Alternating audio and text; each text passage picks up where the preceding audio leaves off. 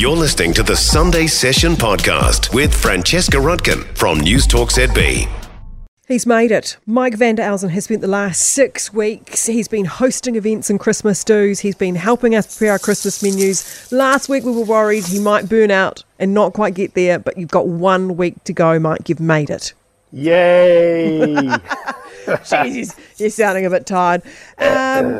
You have got a great idea for us today because I threw a wonderful, if I say so myself, Christmas do on Friday night, and then everyone said to me on Saturday, what's for dinner, what are we eating? And I went, all that. Beautiful leftovers. But there is always a little bit left over, and so it's always quite good to have a few ideas up your sleeve as to what to do with it all.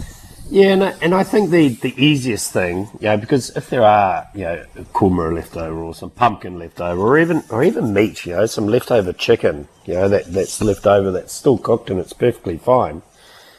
What to do with it, and a lot of people make an omelette, and that's super duper. Making a frittata is it's basically an omelette with the vegetables running through it, and I'll be up front, I'm not a huge fan of frittatas. So whenever I make a frittata, maybe it was because I was brought up on a chicken farm and I got frittataed out. I think what makes a frittata is what you serve with it. So I'll run through really quickly what a frittata is and how to make one. So I've got 6 cups of roasted leftover veggies. So you want to preheat oven 180 degrees, and then into a bowl you want to combine 4 whole eggs, half a cup of milk, and then some salt and some cracked pepper. Just get in there with a fork, just mix it until it's well combined, and then add in your roasted veggies. And I've got half a cup of budget cheese that's been grated. That could be any tasty, mild, Edam, any of those cheeses.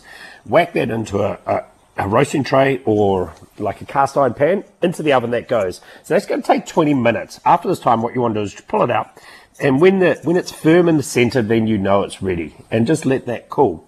But what I would serve this with is a tomato chili jam, because you've got the acid in the tomato that cuts through all that richness of the egg, plus you've got that little fiery chili kick, which is going to wake you up the day after Christmas when you're feeling a little bit slumber.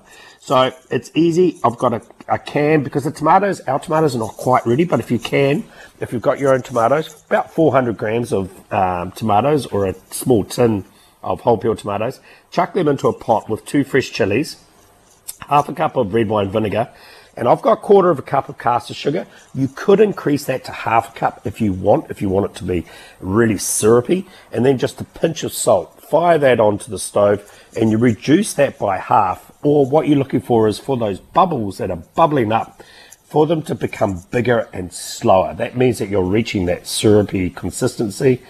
Take that off, put it to the side, and then serve that with your leftover vegetable frittata. Oh, I love it. It'll really make a big difference. You're so right, though, about the tomato chili jam. Even if I don't have any, even just some tomato chutney, I always throw onto a frittata. Yeah. Yeah, and tomatoes are coming. Ours are not quite there. They're pretty close.